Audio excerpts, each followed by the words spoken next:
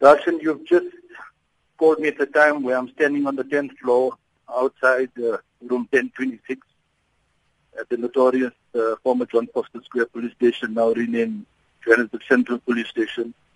And one is indeed quite emotional because on this particular day, 44 years ago, police claimed that my uncle, during routine interrogation, had jumped to his death from the 10th floor. And I'm indeed emotional. What are you hoping for the inquest papers to reveal today?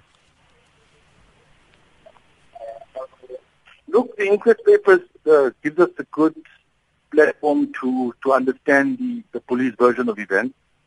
And it's the same set of inquest records on which my first book was premised, which was titled Timol Quest for Justice in 2005.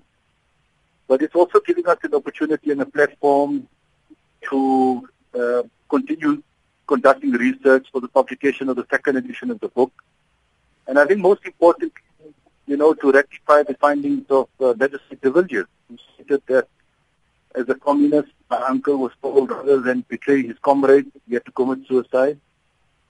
And I think we owe it to his honor and his dignity that we explore manners and ways to see how we can change the official inquest record. There's still so many missing documents, those that have been classified records of the former security branch. Are we ever going to get an answer as to who killed Ahmed Timol? Look, again, this is a valiant struggle that I've been embarking on for a number of years.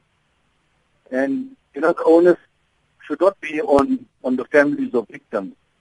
But I think the state should take responsibility and owe it to the fallen comrades and fallen heroes and heroine of the struggle. And one can never forget that my beloved uncle Ahmed Timol was just one of many, many people throughout the country, and even others who had given their lives that were murdered in neighboring countries by the apartheid regime.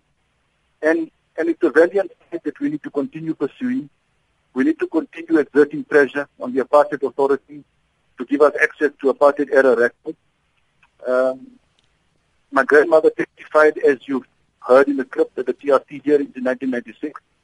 None of the security branch officers were ever subpoenaed. Many of them have passed on. And hence, I continue playing the role of a TRC investigator. There was no executive powers, no authority to subpoena, no access to apartheid-era records, and yet I'm going to continue.